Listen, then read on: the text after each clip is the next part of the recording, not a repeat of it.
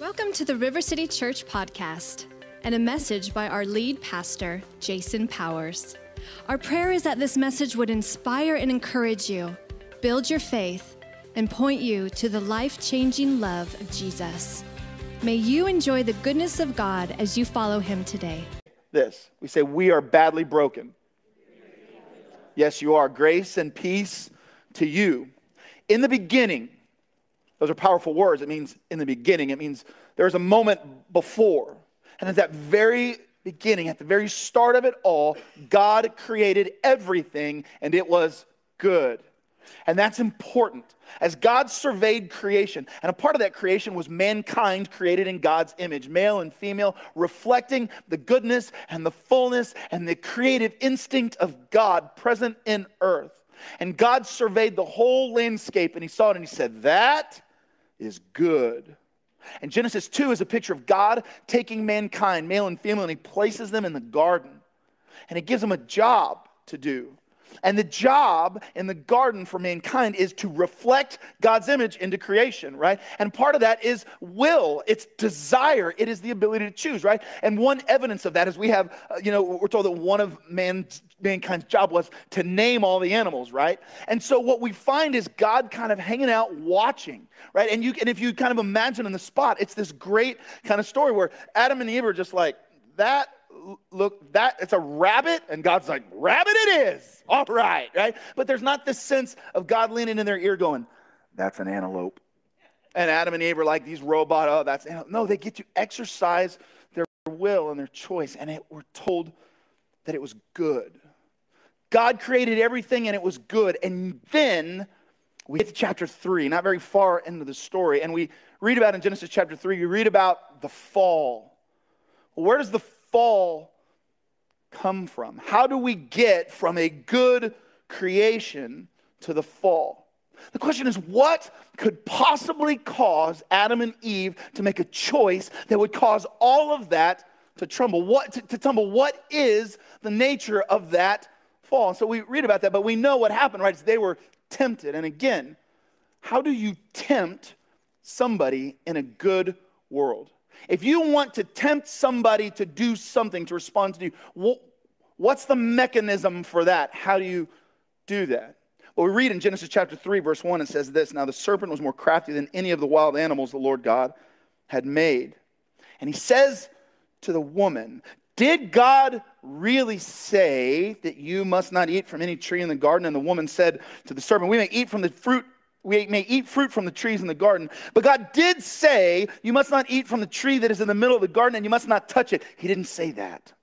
He said, don't eat that tree, or you will die. Now I just want to pause real quick and say, and imagine in the picture of creation, right? Because we're told that God said it was all good, and he's walking with Adam and Eve, and part of his goodness was, hey, Adam and Eve, stay away from that tree. And Adam and Eve were like, what about that tree? No, you can have that tree. What about that tree? No, you can have that tree. What about all the trees? Just not that one. So yes. And God looked over that and said, that's good. Verse 4, you will not certainly die. Now we've got a problem because I've got conflicting stories. Do I trust God that all of this is good, including the limits on that one tree? Or do I trust this other? What do I do with it? Because the tree in it, and then when the woman saw that the fruit of the tree was good it goes back, right? He knows that when you eat from it, your eyes will be open and you'll be like God, knowing good and evil. So he just kind of plants the seed. Is that what God said? I wonder why God would say that. Why shouldn't he want you to be? And when the woman saw that the fruit of the tree was good for food, what's interesting is they're in a garden. There's lots of trees with food. So the food was good for food. It was pleasing to the eye. It looked good, big red, shiny apple. But it was also desirable for gaining wisdom. She took some and she ate it. And she also gave some to her husband who was with her, and he ate it. And then the eyes of both of them were opened, and they realized that they were naked. So they sewed fig leaves together and made covering for themselves. Now, a lot gets made of the fruit, but I don't think the thing was the fruit. I don't think it matters whether it was a persimmon or an apple or an orange or a watermelon or a pomegranate. I just don't think it matters. I think what matters is, in a moment, all of creation that they had known, they had walked in and experienced the presence and the goodness of God. They had eaten from trees. They had experienced all of that. And suddenly there's the seed of doubt in their ears. Can you really trust God to give you what's good? And that's the question that echoes throughout history. Because what Eve said was like, yeah, sure, I mean, that tree's good. That tree's fine. That tree's good. But you know the tree that I really want? That one. I wonder why God would tell me not to have that. And so we begin to doubt. We begin to question. And the whole seed of that doubt is this temptation to give in to the desire of more for me. Yeah, sure, all that stuff is fine, but I want what's good. And what's interesting is, right, what was the tree? The tree of the knowledge of the good and evil. And what we're told is after they ate it, they looked down, and their opinion of God didn't change. They ran from him because they saw that he was good. What changed was their awareness of themselves. Did something happen in their moral character between that? No, it was just revealed. It just showed up. And so they, Adam and Eve, facing a choice, they stood before the tree and they chose, I want more for me. That's the whisper of our culture. Our culture will whisper. It'll tell you, it'll haunt you in the evenings. And what it tells you is that your best life, if you want your best life, if you want what is best for you, your best life is getting everything that you want. When you get all the stuff that you want, when you get the house that you want and the car that you want, and you get a full grocery and a full freezer, and your kids are like, little Stepford kids, and they're always wonderful and beautiful and well-behaved. When you get all of that, then you will have the good life. And something subtle happens, because we look and we just go, oh, what's wrong with having the good house? What's wrong with the car, right? Isn't that good? Surely that. The problem is, the danger is, when we opt into that and we buy that, the metric of goodness is my experience, period. Well, that tree looks good. And the question becomes, why wouldn't God want me to have that? And so the question becomes, what's ultimate? James tells us this. See, James looks at, it's in the back of the kind of the New Testament, he was Jesus' brother, and he has a different perspective on desires. See, we look at him at desires and go, our desires are the pathway towards every good thing that I want. James says it this way. James chapter 1, starting in verse 13, he says this: when we're tempted, no one should say, God is tempting me, for God cannot be tempted by evil, nor does he tempt anyone. Now that word tempt, like we have it in English, but in the Greek word, it's more like a test. Okay, it's more like a trial, like it's a way kind of to look and see, right? So God doesn't tempt us. He'll test us, though. He allows us to be tested. And so here's what it is: each person is tempted when they are dragged away by their own evil desire and enticed. The problem wasn't with the tree. The problem was Eve and Adam looking at it and going, I want that. I want to have that. And then the whisper, well, shouldn't you have that? Well, that'll make you like God. And so the question, the temptation, is what is actually good? What is goodness? Is goodness being limited, having a limited exposure experience with purpose and intimacy, which, by the way, they had experienced. They had purpose in the garden, naming the animals, tending it, right? The whole deal is in the garden, it was this little place. Their job was to expand it. Fill the earth with the goodness of this creation. Just don't eat that tree. And again, right, it's like I tell my kids, don't touch this candle, right? What do my kids do? What? That's all right. You can't out-ADD me, bro. I'm good, right? I tell my kids, right, what do my kids do? I'm not touching it. And then sure enough, they touch it and they grab it, and now we have a problem, right? What is good? Is goodness limited? Don't touch that, but you can have all of the intimacy and purpose that you want. Or is the ultimate goodness unfettered, unhindered, unchecked liberty and freedom to do whatever I want? And again, they'd never had that, but they were promised. The goodness that I experience, limitations, but with intimacy, or unlimited independence, which they were promised. And they chose. And that's the temptation. The temptation comes when we says, I reserve the right to have ultimate say in my life. And we see this all the time, right? We say, I want control of my life, right? I want to control what happens. Well, the problem is all these things influence us, right? They come to bear and say, I want to control in my life. The problem is, if you're a parent and you're raising kids, well, these are independent little people, right? I want to control my children. Well, you can't really control your children. I want to control everything. And the problem is then when we bump up against things that we can't control, we are tempted. Tempted to what? To anxiety. Did you know anxiety and fear are temptations, right? Because the question is, am I going to give in to that? Or am I going to trust that there's something better? Am I just going to, okay, I'm limited. I don't control all those things, so I'm going to rest in that. I go to work, and I sit down there, and I go, I have this thing that I should do, and I say, I want to do something else. That's the temptation to procrastinate. Will I do what I want to do, even if it's nothing? Or will I do what I'm supposed to do and make things go and make things work? I want dopamine. I want to feel something. My life is hard. I want to feel something. And I can feel something, and I'm going to grown up, so I don't use drugs. But you know what I do use? Ham sandwich. Love it. Now, I'm not using food for sustenance. I'm not using food to satisfy and to nourish myself. I'm using food to feel something. I'm using food to make something happen in my brain. Well, what happens then is those things become our downfall. Those things become the temptation. Who says what's good? Is good procrastination? Is good anxiety? Is good a ham sandwich? Our desires are natural. They come to us, they're part of being human. Now, whether we make them ultimate or not, that is a spiritual decision. I can't decide not to be hungry. I can't decide not to want control. Listen, I want to control everything all the time. What I can decide is whether I make my ability to control things ultimate and final.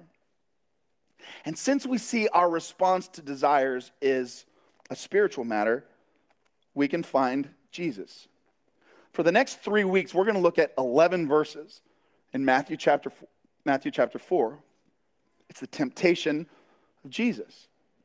And so we find this idea at play, this desires, this sense of God has created something good and he has placed us in it. And there's always this temptation to feel like God is holding out.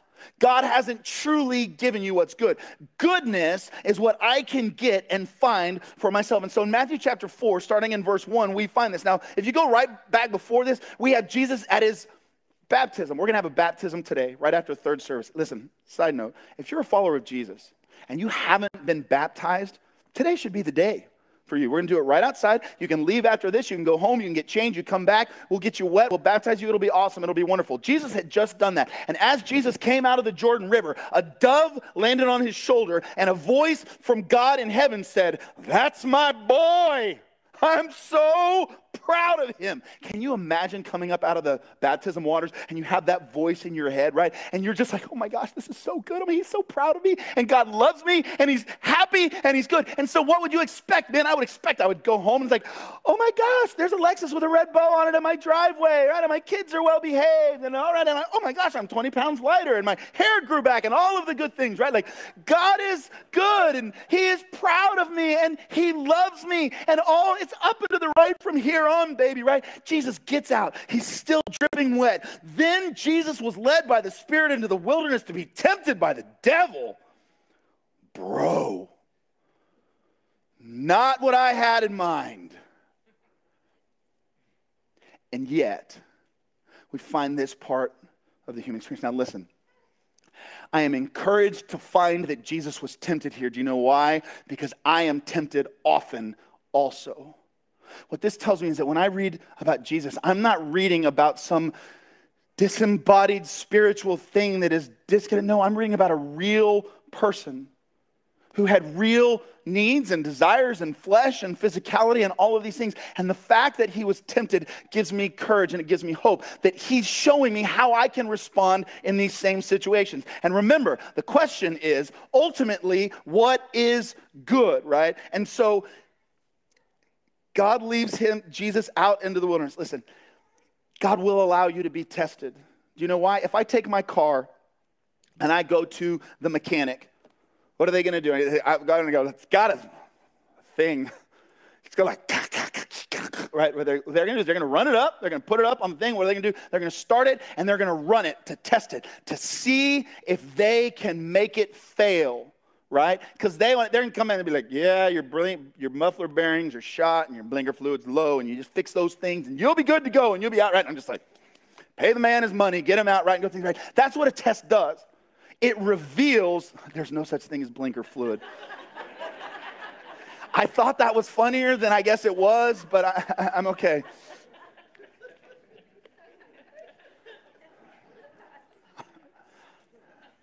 So Jesus goes out in the wilderness to be tested, to see, right? And he goes out there, and in chapter 4, verse 2, right? It says, after fasting is not eating, after fasting for 40 days, and I love the understatement in Scripture, right? After fasting for 40 days and 40 nights, he was hungry, right? Like, I ate 30 minutes ago, and I'm hungry, right? So Jesus fasting for 40 days. Here's the thing about that, though. When you fast for any period of time, you go and you abstain from food. After about 3 days, you're not hungry anymore.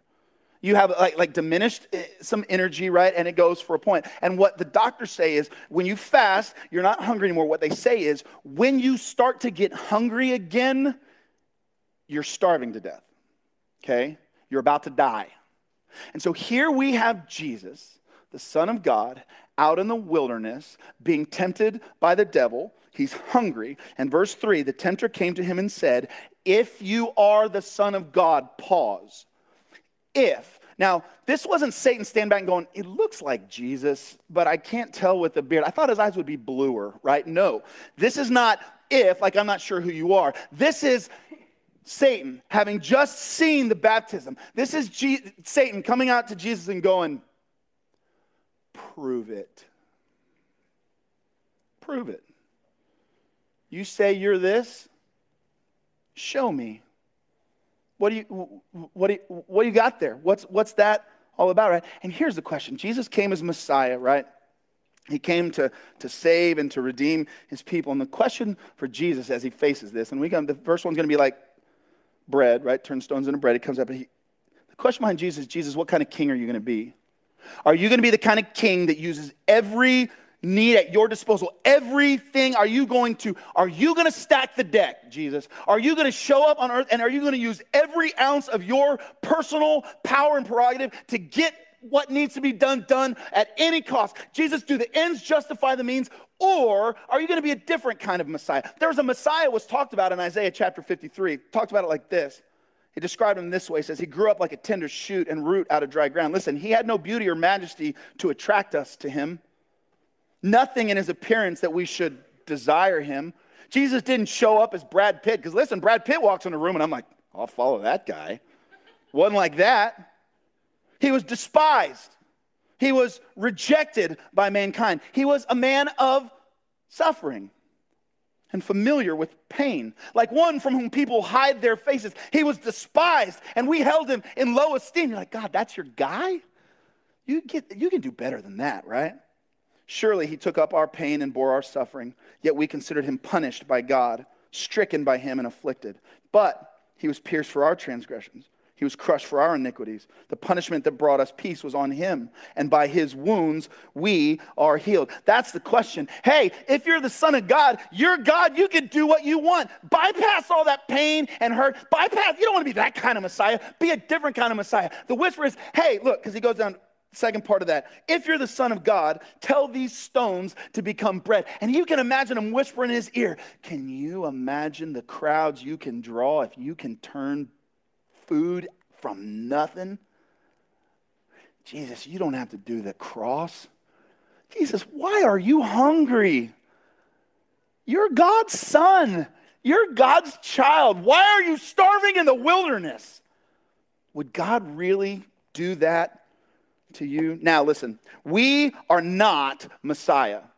At no point in your life is the enemy going to come whisper in your ear, you need to turn stones to bread? Because we're not like alchemists, right? That's outside of our power and our prerogative, and we can never get there to that place. But the question for us is, as followers of Jesus, as children of God, what do we believe about our position? Do we believe that our proximity to Jesus entitles us to exemption from certain human experiences? Do we believe that because I've followed Jesus, I don't ever have to be sad? Because I've followed Jesus, I will never want for anything. Because I've followed Jesus, everything is always going to be good. And we sit here and we just say, well, no, no, no, no. Yet, so many times in my own life, everything is great until like the slightest little thing goes wrong. He hates me. What's wrong with me? But that's that temptation. Jason, would God ask you to?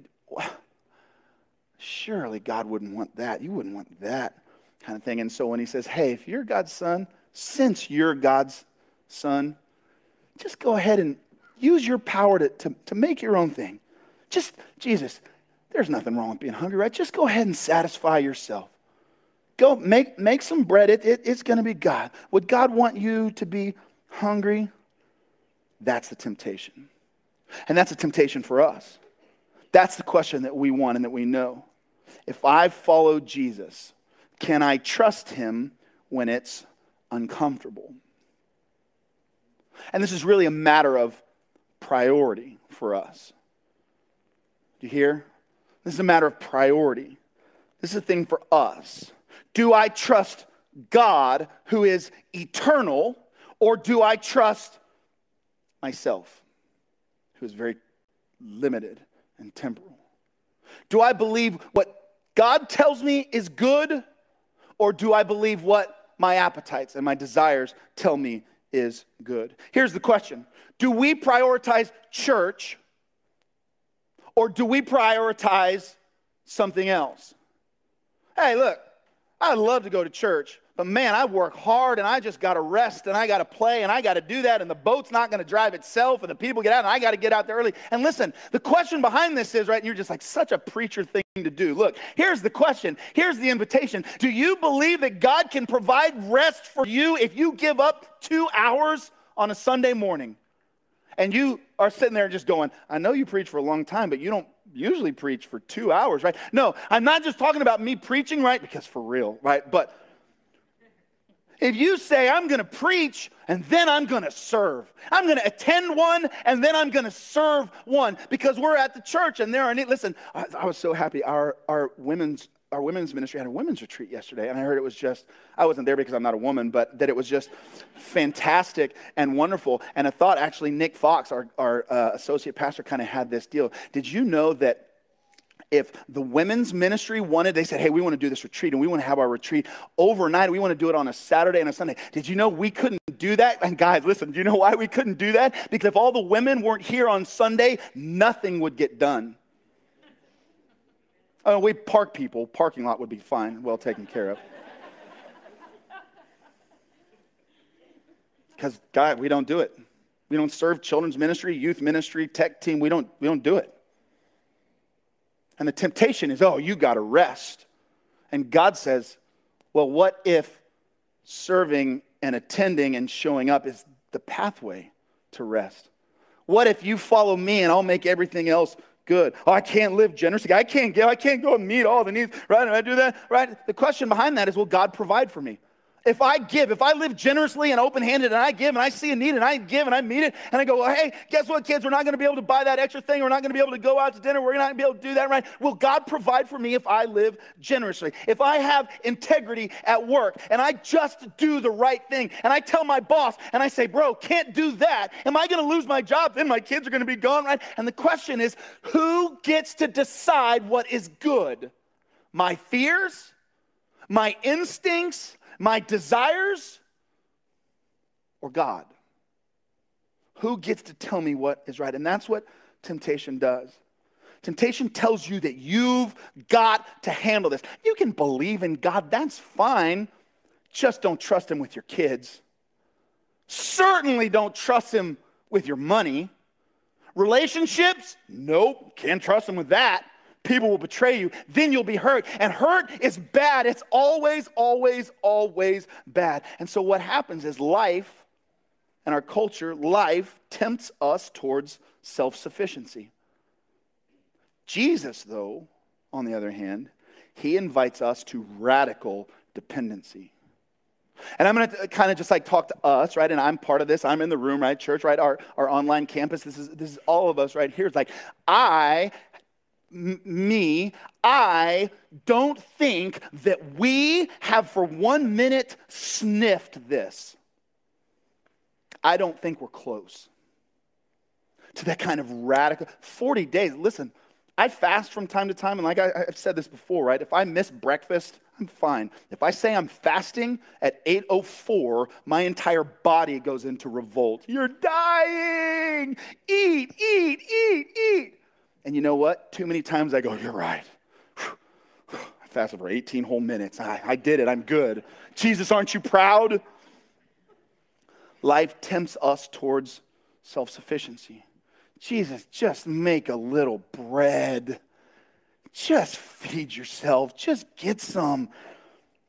And Jesus answered, it is written, man shall not live on bread alone, but on every word that comes from the mouth of God.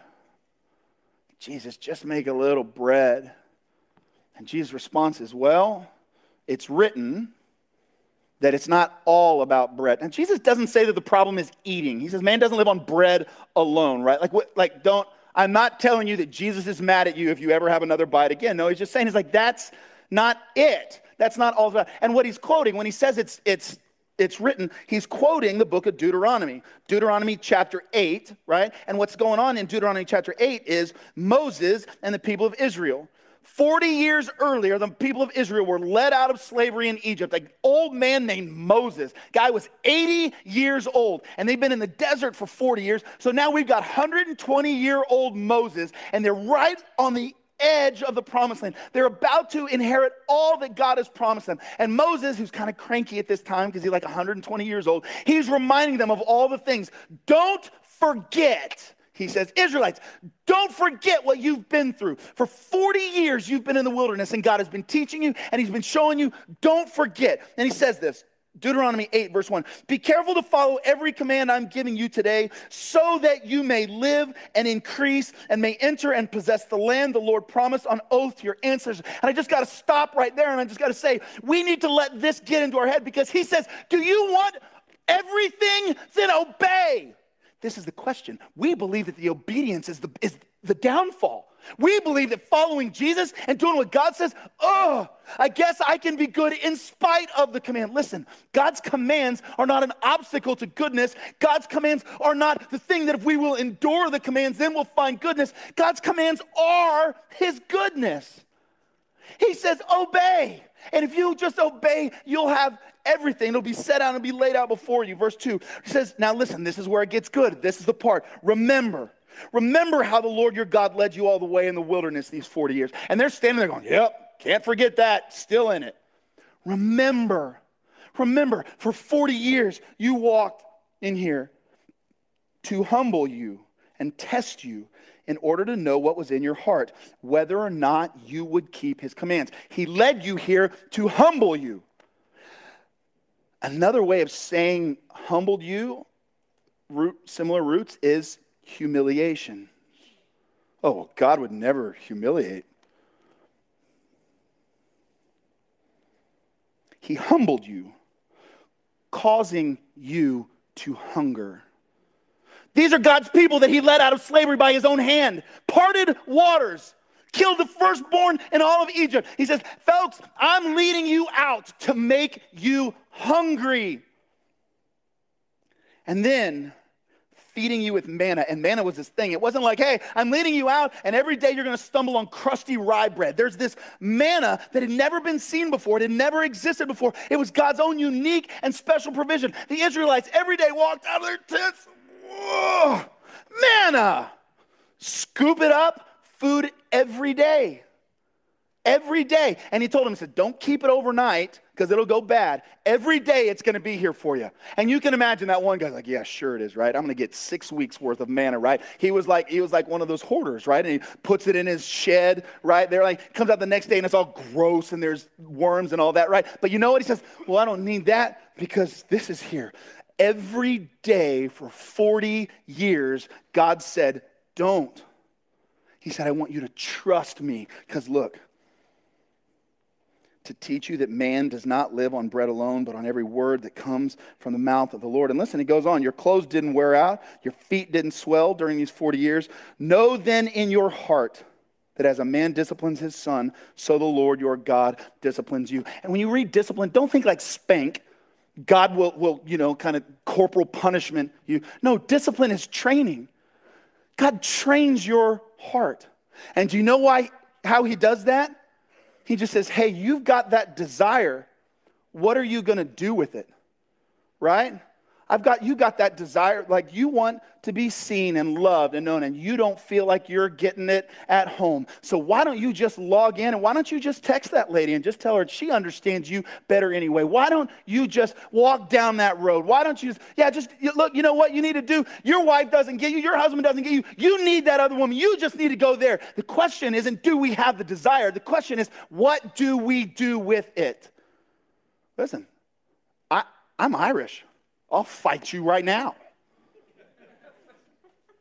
Right? Some Italian out there's like, well, let's go. Right? No, sorry. Look, the question isn't do we have desires? The question is what do we do with them? Do I believe that my right to fight is this inherent thing that I get to have and I get to do and I get to insist on because it's what I want to do? No. God humbles us. We have these desires and it gives us an opportunity to choose. Like I just see Adam and Eve in the garden and they're looking at it and going, that looks so good. But what I want to know is why at that point doesn't Adam just go, honey, look, oh, that looks good too. Oh, and oh my gosh, I'm surrounded by goodness. Instead, we're like my kid. I'm going to touch that. We have these temptations in us to be in control, to be self-sufficient, because I don't want to depend. I don't want to trust. I don't want to wait. If I'm hungry, I want to eat food now. In fact, I want to eat food when I'm not hungry because food has become something else. And sex has become something else. And power has become something else. And everything has become something else. And more always wants more. You can never satisfy yourself by desires. There is not enough sex. There is sex and a trail of broken relationships when we misuse it. There's no such thing. Listen, I could have the best meal of my life tonight. Tomorrow morning, I'm going to have to eat again. I can't say enough or do enough or be enough on my own to satisfy. But that's the temptation. Just do it.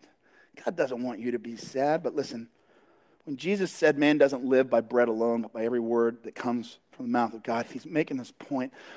It's under the surface when we get it and we know it. Life is more than desire mitigation. Life is God creatively providing for you in love. Listen, God created mankind and he placed them in a garden. And the subtext of that is, you're going to spend the rest of eternity finding ways that I care for you. And we go, thank you, I've got it from here.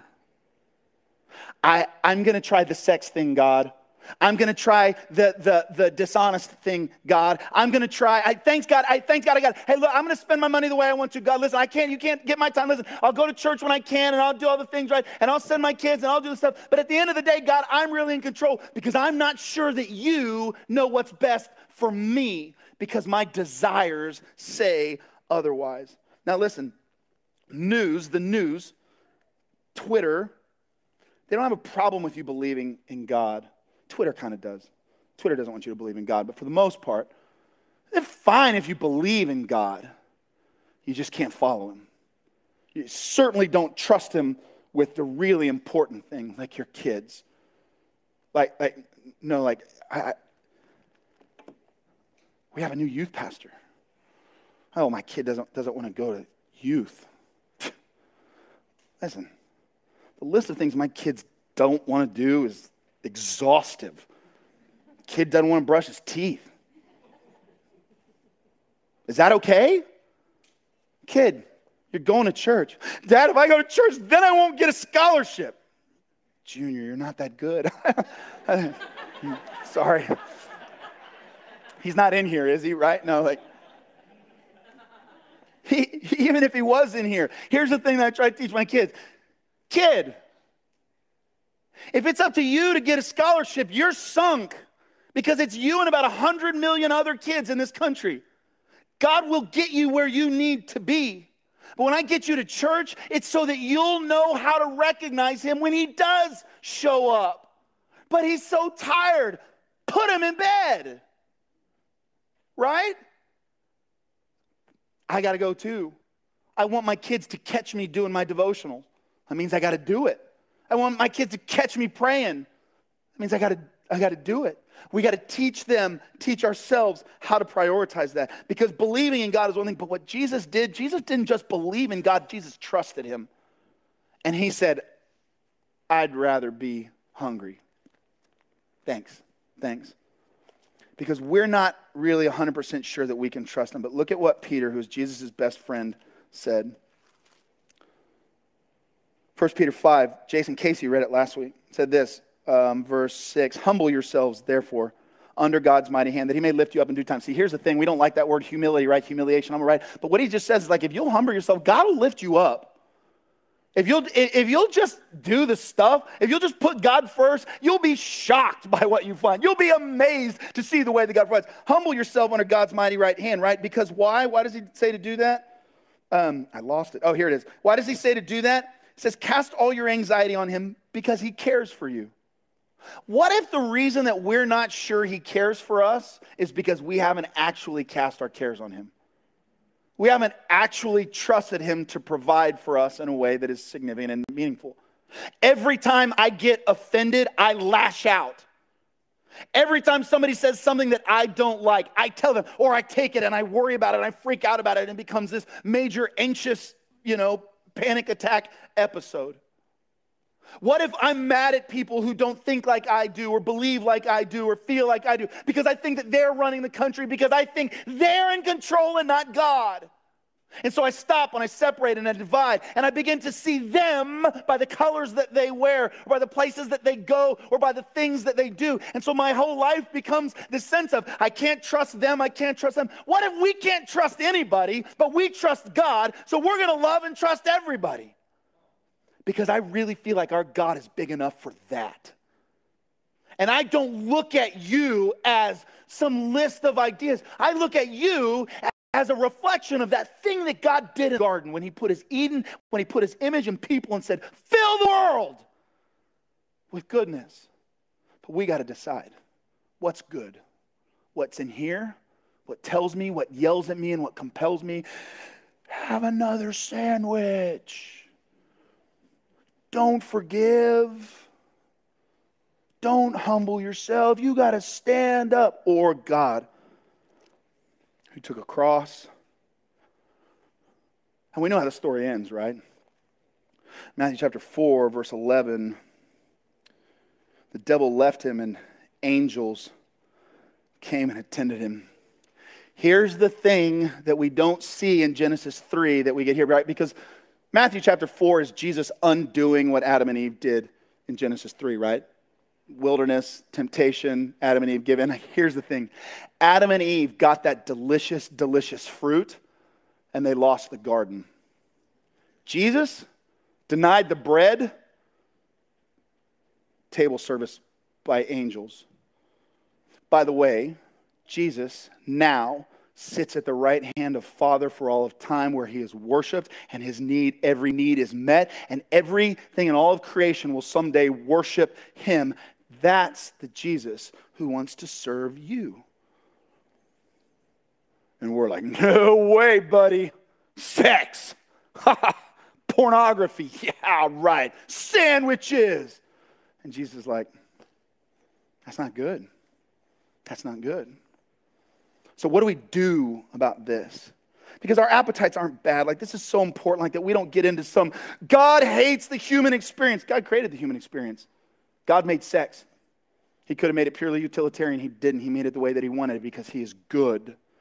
But he knows that everything has to exist in order. Sex isn't bad as sex. Sex is bad when it's God. Money's not bad as long as it's just money. But when it becomes God, it's bad. Popularity isn't bad unless it's God. Then it's terrible because only God is God. So, how do we use our appetites to create dependence on God in us? All right, a couple things. Number one, fast. Fasting says, I'm going to stop eating for a period of time on purpose. Do this. Here's a way to do it, right? 24 hours a day, once a week for 6 weeks.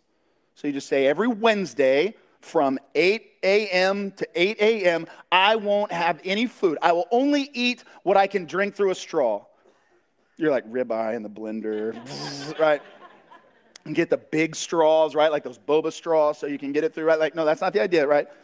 Every day or 1 day a week. And what you do is you just don't eat. And again, I promise you, you're going to wake up in the morning and your stomach's going to go, you're dying. You're already dead and you don't even know it yet. You're not. You're not. I promise. Press through. Use that time to pray for someone, to pray for yourself, to ask God to show up. Fast. And the second thing is serve. Here. Right. Oh, is that self-serving? Maybe a little bit, but I think we got a good thing going on here. But I mean it. If the women stop showing up, guys, the women stopped showing up, there'd be a lot of kids running around in here because we'd shut down children's ministry. Why? Why?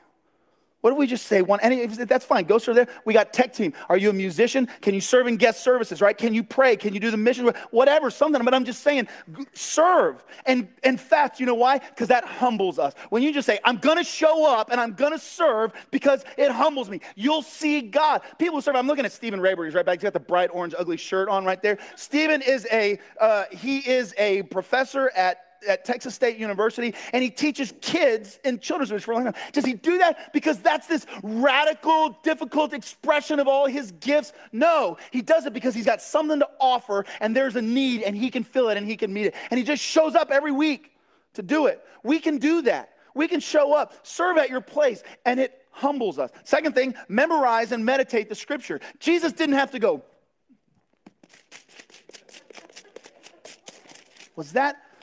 is Ecclesiastes in the front or the back, right? He knows, right? He says, oh, yeah, no, I don't have to live. A man doesn't live by bread alone. He lives by every word that comes from the mouth of God. Meditate and memorize Scripture. And then submit. Live a life of submission to people, to other people. That's called community. Not everybody.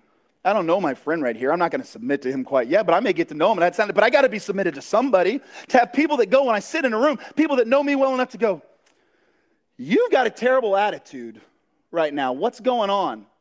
And what I'm saying, you got that right, because that's what my desire is. I'll be right, and you won't tell me what to do, and I'm the boss right. But I just go, that person loves me, and he trusts me, and he knows me, and he cares enough about me to want what's best for me. And if he tells me that I've got a bad attitude, I better listen to that and go, okay, that hurts when you say that. And I may even have to say, look, your presentation is awful. You're just a mean person, but I trust you. Tell me. Help me. But we got to show up, and we got to be humble, and we got to be submitted, and we got to decide, I'll say yes to this, or I'll I'll say no to this to say yes to that. What's good? Is good God's presence and provision for me, even if it looks different from what I think I want or I need? Or is goodness me just chasing every want and need and desire in my life for the rest of my die and then ultimately dying unsatisfied? Jesus, I ask that you would give us the courage to stand up against this temptation. And Lord, when we have these tests, like, I'm not angry at you for testing because it reveals those things. I pray that you would give me the faith when those things are revealed, when I just go, man, I have made an idol out of popularity. I want everybody to tell me how happy they are with me and how much they love me. When I make an idol out of that and you reveal that through a test, I pray that I'd have the courage to just humble myself and submit to you in that. And Lord, I pray that we as your church would be a place where we radically depend and press into you. And I really pray for everybody in the room who's just struggling right now and they feel empty. And maybe they've got that sense of disillusionment and even dread that all the promises, they're just not living up. And I pray that we would find in you that gentle invitation to sit with you and be satisfied, to be filled to overflowing. And Jesus, I believe there's like this paradox where in you I am utterly satisfied, absolutely satisfied, and yet always wanting more. But that's how you are. So I pray for those in here who are empty and they feel like it's been 40 days since they've had a meal. I pray that as they look to you, you would fill them and satisfy. I pray for those maybe who have heard your voice and they've never considered that what you want for them is good. They've never even known that there was an option. I pray that you would draw them. I pray for people who are here, people who are at home who have never followed you before. And they see you in the wilderness as an invitation to follow them. And I pray that they would today. Maybe for the first time, maybe they've heard of you or believed in you, but they've never followed you. I pray that today they would do that and give their life to you. And I pray, Jesus, that that would be what marks us as a congregation. This radical dependence on you, even when it doesn't make sense. So we ask, Jesus, in your name and for your glory. Amen. Thank you for joining us today. May the Lord bless you and keep you. May he make his face shine upon you and be gracious to you. May he lift his countenance and give you peace. Have a great week. We'll see you next time.